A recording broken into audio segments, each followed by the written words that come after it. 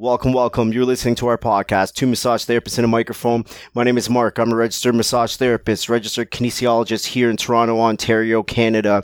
And hopefully you have been digging on everything that we've been putting out episode after episode. We have something really cool today. We have a guest. Her name is Shelly Ann. She is sitting on our couch. And today we are talking about sound therapy for tinnitus. And this is something that we wanted to bring to the attention of massage therapists because we deal a lot with patients who are suffering with tinnitus either from some sort of head trauma or temporomandibular joint dysfunction. So this is going to be something that I think it will be of super interest to a lot of you guys out there. Yeah, I'm excited too. Hey everyone, it's Amanda. As Mark said, we are talking about tinnitus today. So we have Shelly Ann Lee, who is a PhD candidate at U of T and the COO of Sound Options, which offers tinnitus treatments, as Mark has already said. And this is going to be really interesting for a lot of you, I hope, because I was super excited to hear about this since I didn't even know, I didn't even know that sound therapy for tinnitus really existed. I don't understand how it works. I didn't know what it was. So this is all going to be new info for me as well. So thank you. And thank you for sitting on the couch, Shelly. Oh, you're welcome. It's actually very comfortable. I'd just like to quickly promote your beautiful couch here. It's actually not so bad. Thank you. So before we start, Shelly Ann, can you please just tell us a little bit about yourself before we get into talking about what you do with Sound Options? Sure, absolutely. So as you already mentioned, I am a PhD candidate, so I'm in my fourth year at University of Toronto. But with Sound Options, it actually started back when I was doing my master's at McMaster University. So I met with Michael Krostowski, who is the CEO and founder of the Sound Options tinnitus treatment. And what he had initially was that through his PhD dissertation, there was a sound therapy for tinnitus, and he conducted the trials on rats, and it was effective. So then the next step for the next phase of the trial was to conduct it on humans. And then so he invited me and asked me whether or not I can do a trial and design a trial for humans specifically. So what we did was that we conducted a randomized control trial with the tinnitus sufferers, and we basically split them off into two groups, one group with just regular unaltered music and the other group with the altered music. Now note that both of the musical tracks, they are the same. The only difference is that one is altered and the other one is not. And then we followed these participants for 1 year actually, but we did baseline 3 months, 6 months, and 12 months follow-up. And we saw that those in the control group, they didn't receive any benefits from the unaltered music tracks, but the ones from the treatment group, which was receiving the altered music tracks, they actually had benefits, and there was a significant reduction in the reported tinnitus. And so after that, we're like, hey, maybe we can really commercialize this and scale this up and offer it to the community in Hamilton. And then so we approached the Ontario government. They gave us a big injection of funding to do scale up. And then now, fast forward 5 years later, we are over 500 clinics, hearing clinics across North America. We're doing trials in China, and we're also doing trials in the States. So that's where we're at. Right on. That's pretty cool. Can you define, am I saying it wrong? Tinnitus? Can it go either way? Please say it can go either way. I know, I've said tinnitus like my entire life, so... That's absolutely fine. Although we did prefer tinnitus because tinnitus, and there's an itis in there, which things like arthritis is like more inflammation, like inflammation. yeah. So we don't want to get the wrong idea. Gotcha. But a lot of hearing health providers would use tinnitus, and sometimes we, us ourselves, we would also kind of go with the flow. And we're like, yes, tinnitus, because when we said tinnitus, they're like, what? What is that? Right on. Can you define it for us? Yes, absolutely. So it is more of a phantom noise that is perceived from the central nervous system.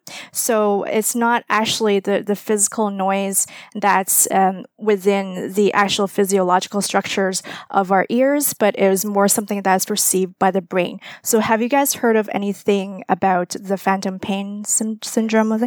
So it's very similar to to that. So, for example, with the phantom pain, for example, an amputated arm or leg, the patient would still perceive or still experience the pain as it was being severed during the time when the accident happened, and they would still continue to receive the pain. And they're like, well, why? My limb is gone. Well, it's because how our brain works is that our brain is very plastic. First of all, the second part is that our brain has different maps. So, for example, even just if I were to quickly touch my index finger, and I'm like, okay, my brain is perceiving that my index finger is being touched, right? So that is because there is a specific location for me to sense the touch on my index finger. So similar to that with the phantom pain.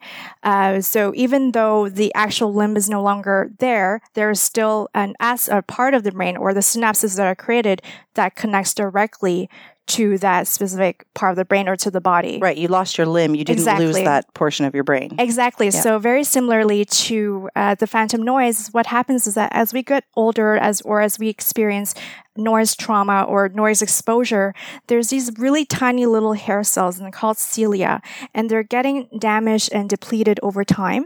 So what the brain does is that it's as if they still have those specific tiny hair cells there, but actually over time it just gets depleted.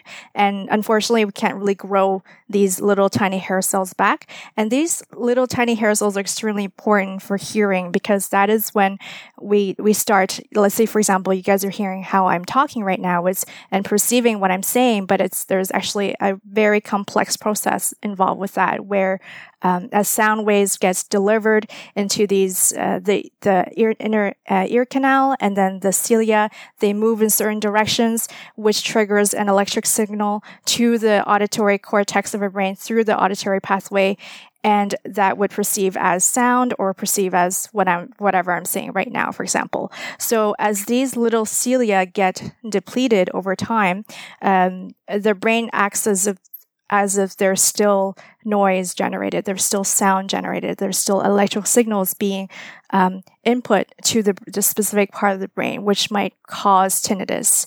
And so that's what we're looking at. And obviously there's two types of tinnitus. There's a subjective tinnitus, which I just mentioned to you about, where it's more of the central nervous system. And then there's the objective tinnitus, where if you were to ask a hearing professional such as an ENT to look into the patient's ear who has subjective tinnitus, they might see specific areas where there's muscle spasms in the ear canal. And then what they see is that there is actually producing some sort of a noise there, and that's more objective. But the vast majority suffer from subjective tinnitus, which is really in their head, and it's really their brain picking up specific signals that are actually not there. So what would be some of the more common causes for somebody who suffers with subjective tinnitus? Yes, that's a really good question, and we get this all the time. And so it can be related to age, because as we go on with our lives, and we always experience external noise input no matter where we are, right? Like we're standing in our bus, we're talking to people. So over time, these cilia get depleted and they get damaged, and they don't get repaired because our body doesn't do any cilia regrowth. And this is what causes tinnitus. So through like noise trauma. So for example, musicians suffer a lot from tinnitus, or those who are first responders, for example, police, right? Or, those who are veterans, right? So they all suffer from tinnitus. So that's the most common cause. Do you ever get cases of very young people? Yes, there is. And it's unfortunate because we love listening to, MP3 players back in the days, or even now with our smartphones or, iPads and iPods and iPhones, and where we're always listening to music, and sometimes at a very loud volume, especially if we're on the subway and we want to really crank it up so we can hear it. But that is through long-term noise exposure. It would cause tinnitus because we're furthering the process of depleting our cilia in our ears. So does it have to be damage to the cilia? That's the reason for the ringing in the ear? Or as Mark suggested before, if somebody were to have a head trauma, and there was damage to maybe somewhere in that auditory pathway, because that could be the cause? That's an extremely good example, and definitely something that we need to talk about. So there's actually multiple different ways of causing tinnitus, even though age and the noise exposure is one way and the most common, but other ways like TMJ, as well as neck or head trauma, those with cochlear implants or ear surgery, or even those with cardiovascular problems that might also lead to tinnitus. So for example, as you mentioned with the neck trauma, there might be specific parts of the neck or the muscles where it's really pressing against where some of the blood vessels are delivering the blood flow to the ears that might also cause tinnitus. Or TMJ because it's really located very close to the ear. And then so there's specific pressures that are being put very close to where the ear is, which should also cause tinnitus. So there's different causes for tinnitus, and even a medication like aspirin, taking higher levels of aspirin also might lead to tinnitus. Am I wrong in assuming it's kind of an unconventional treatment intervention? What do you mean by unconventional? Like, not very common. There's actually a lot of research being conducted, and maybe it's more of, it stays within academia, that there are sound therapies to treat tinnitus, even though it's not publicly available. The vast majority of them, they might stop at a phase where, they tested something and then they published a paper and that would be that. And they don't really go through the implementation or the commercialization process. Right. And that's actually not uncommon in research, because only 10% of the research gets actually implemented in terms of, improving the quality of life. And it takes 17 years for any research to get implemented. And obviously there's ones like drug trials and like specific therapies or interventions that are extremely popular, but those are actually very rare. The vast majority of research stays in, peer-reviewed journal publications, and it never really gets implemented the way it should. What are the types of treatment for tinnitus other than sound therapy, which I really want to dive right into? But absolutely, and there are different types. So there is something called a tinnitus retraining therapy. You guys can look into it a little bit more. And what it does, it is a much longer term process. And I'm not sure about the specifics, but I know that you have to work with a trained therapist or a hearing health provider that would help the client to overcome the tinnitus perception over time. And that's a more rigorous and long-term process that is being used, although not as popular as before. The other type is cognitive behavioral therapy.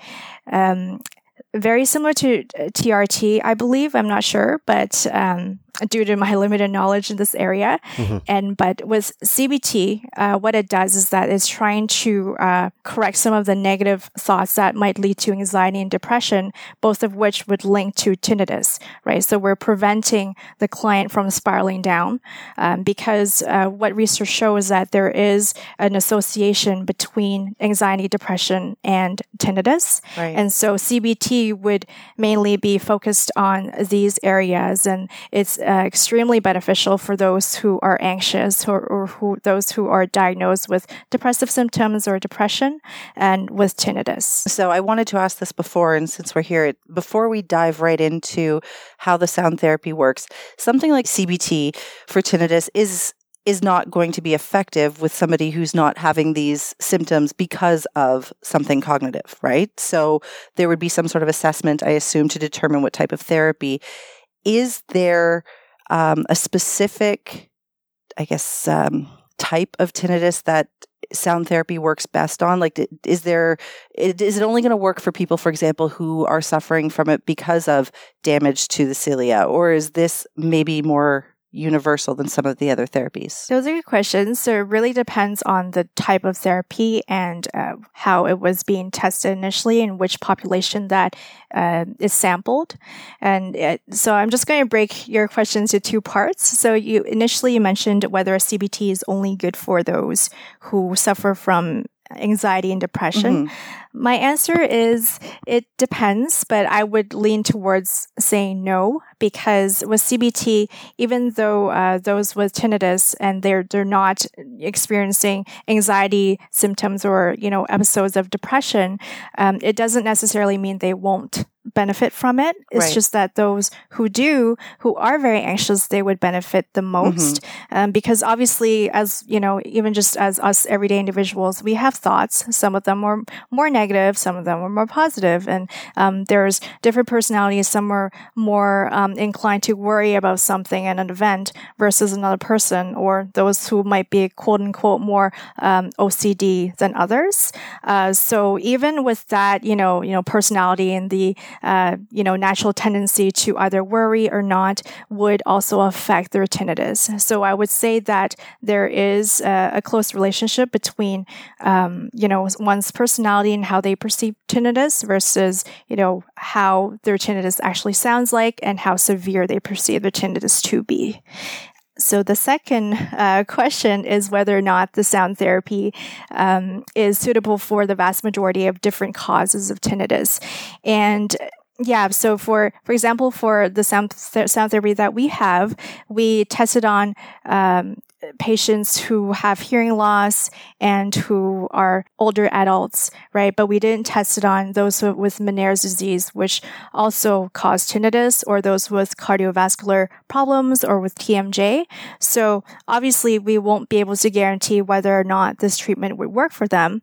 But through experience and through interacting with different clientele, we do see benefits for those who are using, the sound therapy with TMJ, but obviously we can't really tell whether they had tinnitus before they had TMJ, right? Or so it's hard to tell. So obviously, for the vast majority of sound therapies out there, if it's not tested with the specific population that they have in mind, then I would not recommend using the sound therapy just because it says it's effective for tinnitus, but it really has to do with the cause. Right. Thank you. Okay. Let's talk about it then. Tell everybody, now that we have somewhat of an understanding of what tinnitus is, and I know how to say it, before I want to talk about the company, but let's talk about this specific type of sound therapy. How does this work? Okay, so the sound therapy that we're currently providing to the clients. Okay, so what we have, it is a very unique way of approaching tinnitus management and treatment because we're using a computational model, and it's really based on the specific neural connections that happen within our brain and the different synapses.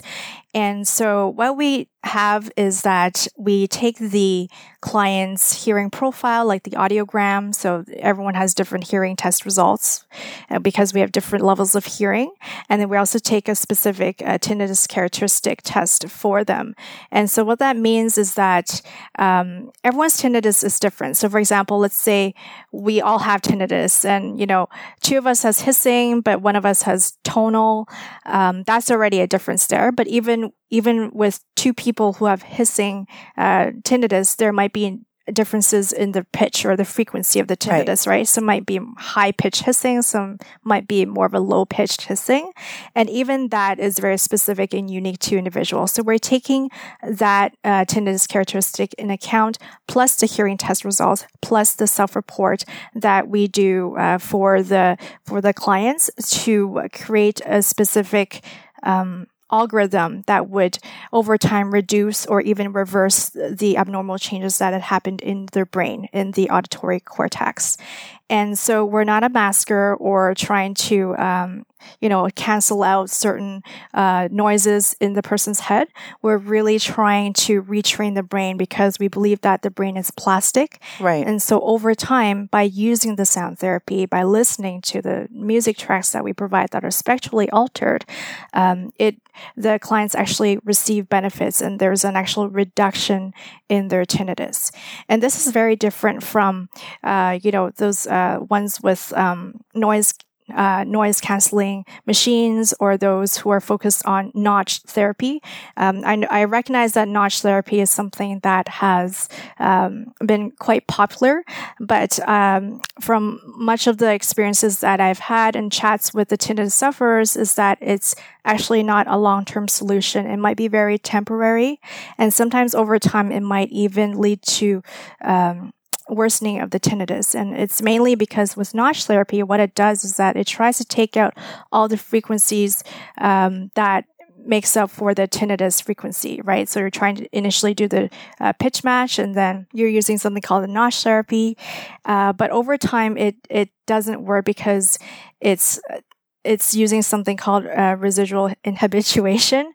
And then so over time, even though it works maybe for like 30 seconds or 60 seconds where you're listening to it and where you're stopping, it's definitely not a long-term solution. And there's a lot of people that would definitely experience relapse, and sometimes it might be even worse than what they started out with. Well, so one of your business partners, or both of them, are neuroscientists, correct? Yes, that's correct. So this sound therapy is basically based on the premise of neuroplasticity and rewiring the brain. So this would have a much more long-term effect then, because you've essentially changed the pathways in the brain to stop, I guess, this phantom ringing in the ears or hissing or whatever the sound is. Yes, exactly.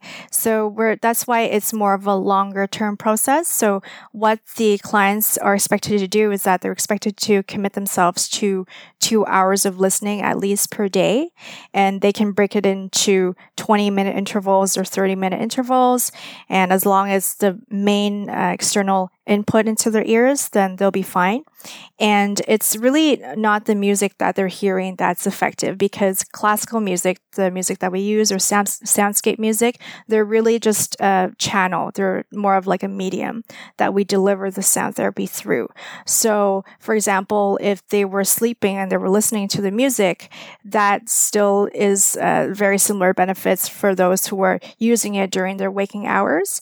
And so even though us ourselves not being aware of listening to the music, our brain is still awake and processing and receiving this input from the sound therapy itself. And that's how it works over time.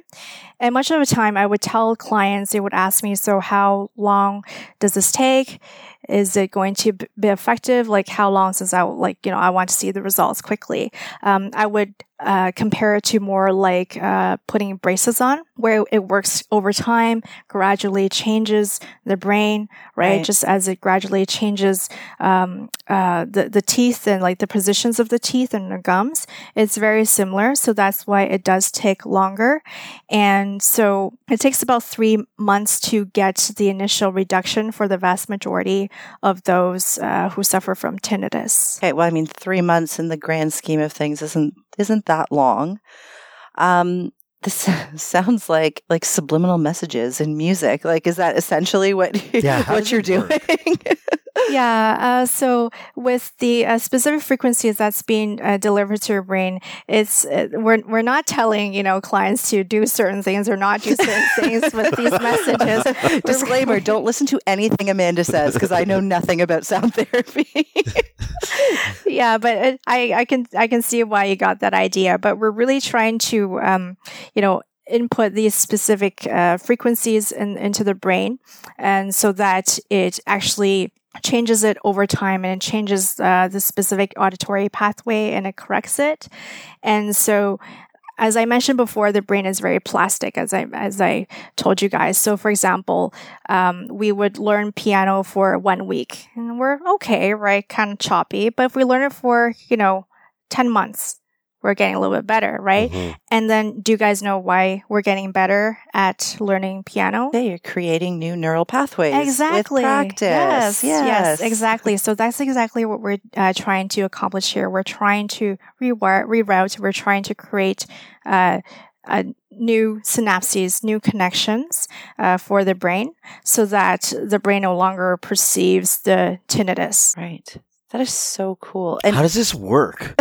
Like, I'm so curious how it works. So there is that classical track that plays, and then there's there's like a subtrack that plays behind that?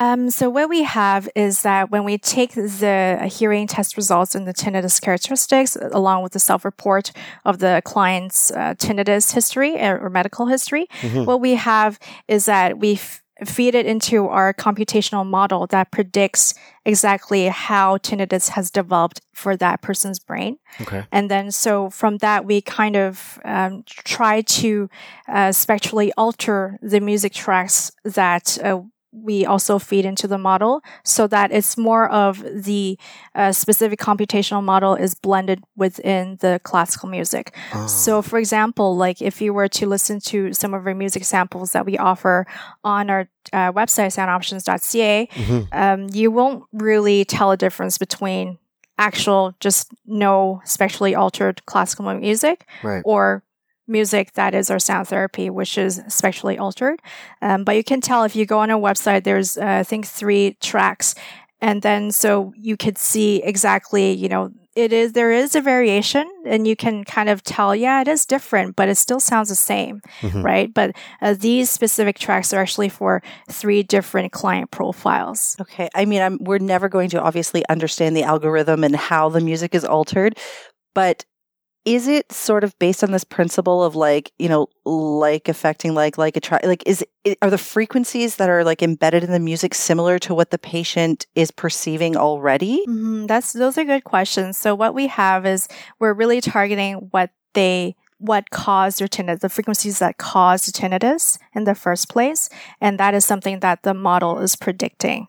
Okay. And then so we're using those frequencies. So it might not necessarily be the frequencies that they're hearing, but what caused it initially. Oh, okay. Yeah. This is so interesting to me. I mean, you are a musician, and I'm fairly certain that you have some noise-induced hearing loss, or you just don't listen to me. It's one of the two. It's both. Okay.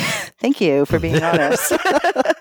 So, do you ever have any sort of like ringing or hissing or buzzing in your ears? Intermittently. It's never constant, but intermittently. Not that I'm aware of constant. Well, just as an example, when we met, he played in a band and he never wore, like a lot of his bandmates would wear like those things in their ears to block out some of the noise. But he didn't. He would get on stage night after night with completely exposed ears next to gigantic like bass amps. So, now that he's not, getting younger, but getting older, if he were to start getting some sort of like tones or whatever in his ears, some sort of tinnitus, then the altered music would somewhat have to match these like loud, like rock bass tones that he was hearing? Not necessarily. So how the computational model works is that it uses what is currently being heard as tinnitus and then uses the hearing characteristics and profile and also the self-report in order to predict it. So it may or may not be these loud bass sounds. So it's very different and it varies depending on the frequency of the tinnitus. Okay. So interesting. Okay, so let's talk a little bit about the company. Yeah. So like how did this grow from, it was Michael was the name of the original neuroscientist. So he brought you in to do human trials. And how did it go from there to 5 years later having 500 locations in North America and doing testing in China and the States? This kind of exploded in 5 years, yeah? It did seem like a longer process as initially when we started out and like when we're running the trials and we're, seeing that it's really coming together in a sense that it is actually effective.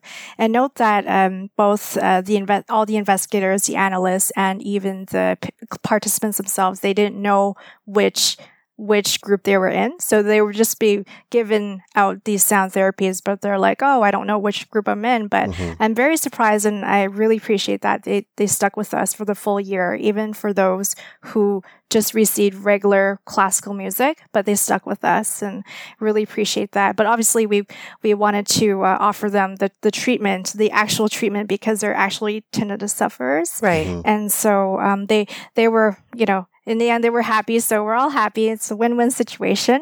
So after that, we figured, okay, well, this is something that we can really bring forth to hearing clinics, because there's a lot of clinics that currently don't have tinnitus therapies in place, or some of the hearing health providers, they might not be well versed in tinnitus. So we literally, we went to the different clinics in Hamilton. That's where we started out. And, we started to ask some of the hearing health professionals for their input and for their interests. And we just grew from there.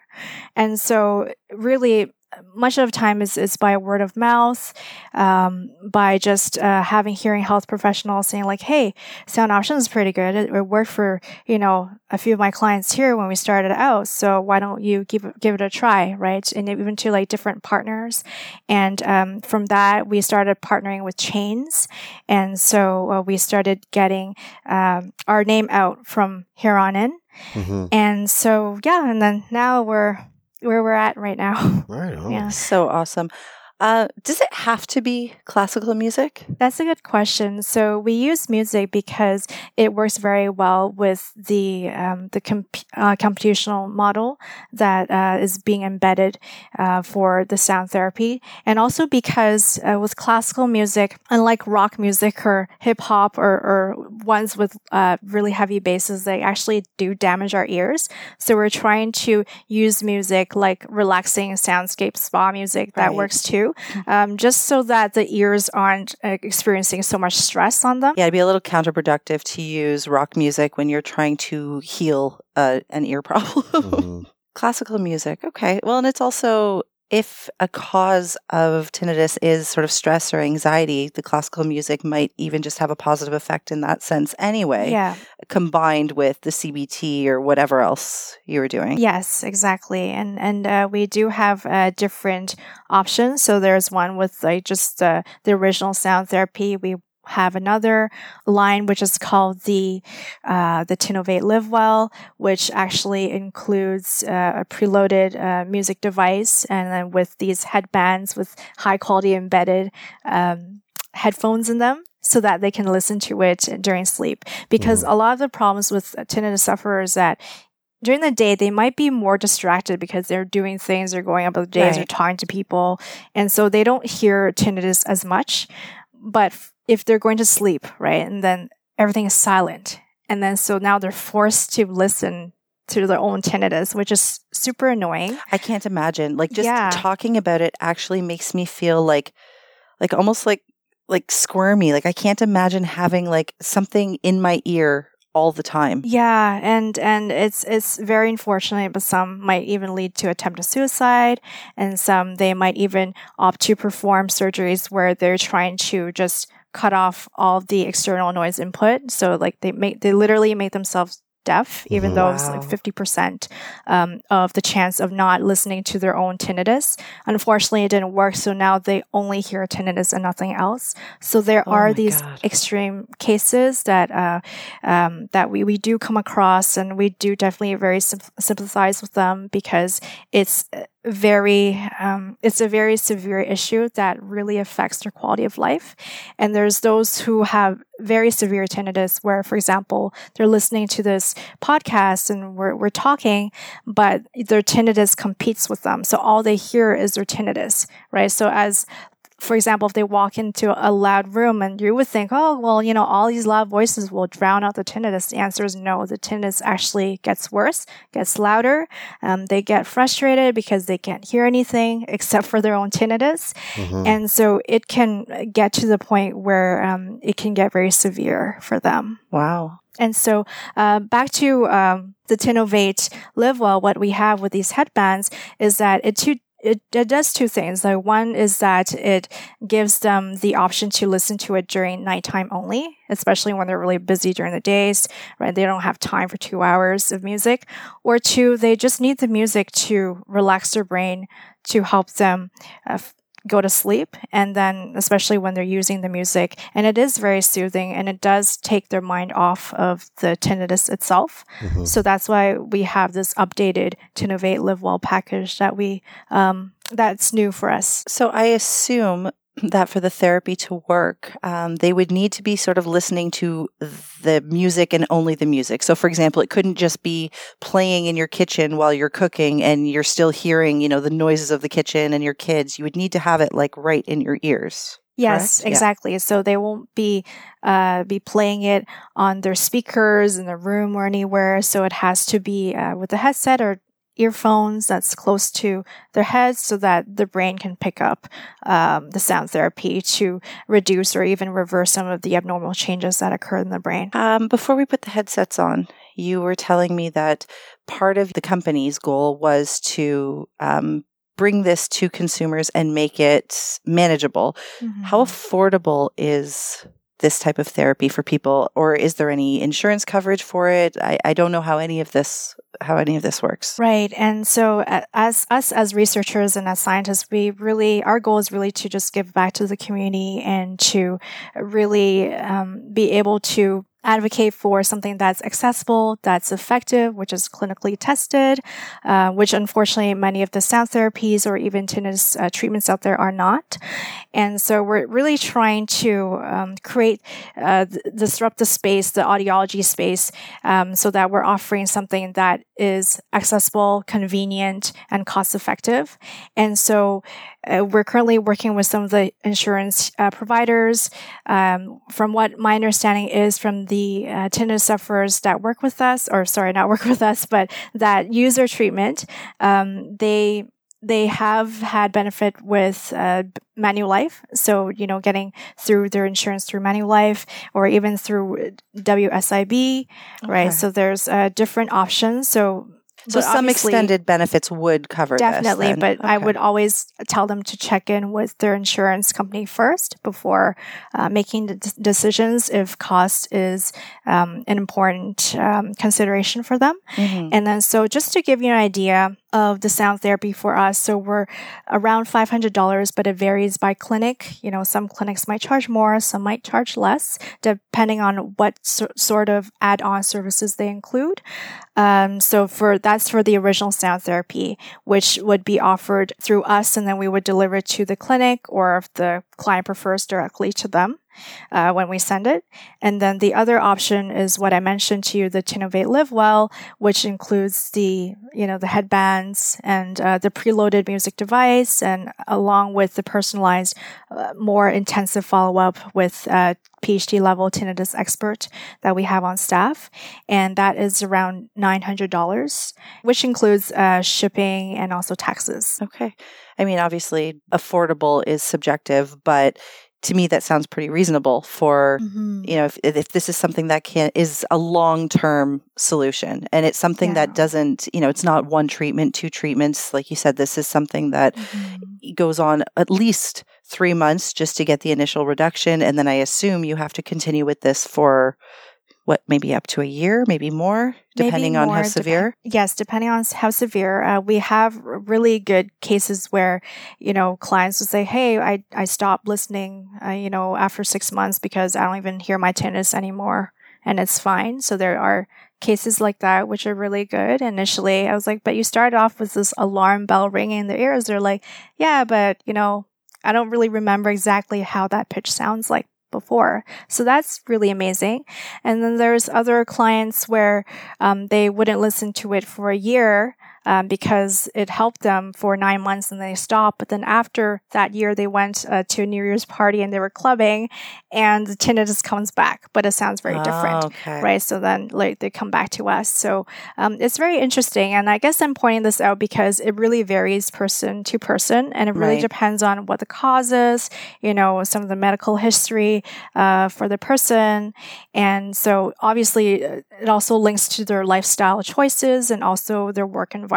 So, for example, there's a lot of those who work in the factory, they might have more prevalent and longer term tinnitus because their environment, they're always, listening to this loud machines going off while they're doing the work. This is so cool.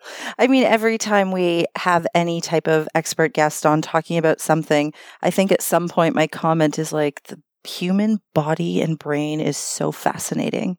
Like the fact that you can rewire your brain to stop hearing something that has been like controlling your life for, months or years or whatever is just incredible to me. Thank you. And I think neuroscience is really just still at the beginning. There's still so much more to learn and to discover. Definitely. I think it's only been around for less than a century. How did you get into this? That was my next question. It's like you're in my brain. You guys are connected. Yeah, seriously. I was just about to say, what got you into this? So I started off with having a keen interest in health research methods. So, for example, how to run trials properly, how to do proper research, rigorous research that would actually be accurately reflecting a specific intervention or treatment. And so I've always thought it was very important to do research correctly, because from what I read before, there's actually a lot of literature out there, a lot of research papers out there, which unfortunately doesn't have strong research methods behind it. So they'd be making claims, but the research methods, they might not be conducted or maintained rigorously. So that was one step towards, thinking for me in terms of my research pathway and as a career, that I do want to make sure that I know my methods, that when I am doing research in the area that I like, which is what I'm doing right now with tinnitus or with my PhD at University of Toronto, that I'm doing it correctly. So that's very important to me. And so during the time when I was doing this health research methods master, I had a chance to be connected to Michael, and he was at that time in need of someone to do a rigorous clinical trial. And then so that's how I got involved. And the more I, learned about tinnitus, the more excited I got. And the more I know that there is definitely a need in the community, especially for something that's cost effective. Because currently with a lot of the hearing aids that have embedded maskers in them, they cost at least $3,000 to $7,000. I was talking to a client the other day, and he told me that, just get me the treatment. You don't have to even tell me what your sound therapy does because it's so much more cost effective. And I was like, oh, really? Because, a lot of clients, they would ask how much it is and then consider, they're like, yeah, like for someone like me, I just spent $7,000 on, these hearing aid maskers, but they did not work. So $500 is really nothing to me. Yeah, and so for sure. We're really trying to break that space where we're offering something at a much lower price point. Wow. Right on. I know. I'm just in awe right now. Like, this is, as Mark said, as massage therapists, we come across patients all the time who are suffering with this. And of course, we think of the obvious things and, we're working on their neck and TMJ and, sometimes we get some results, but it would be nice to know where to refer people who are losing their mind. Basically, as you said, this it can alter your quality of life completely, because if every day, all day, you are battling with this noise that's in your head, I can't imagine how frustrating that would be. And it's frustrating for family members too, right? Because the tinnitus sufferer gets irritated, frustrated, stressed out. It affects those around them. And these are real stories that I heard when I was running a trial, because I got to speak with these tinnitus sufferers. So I really feel for them, especially those who think of committing suicide because of this.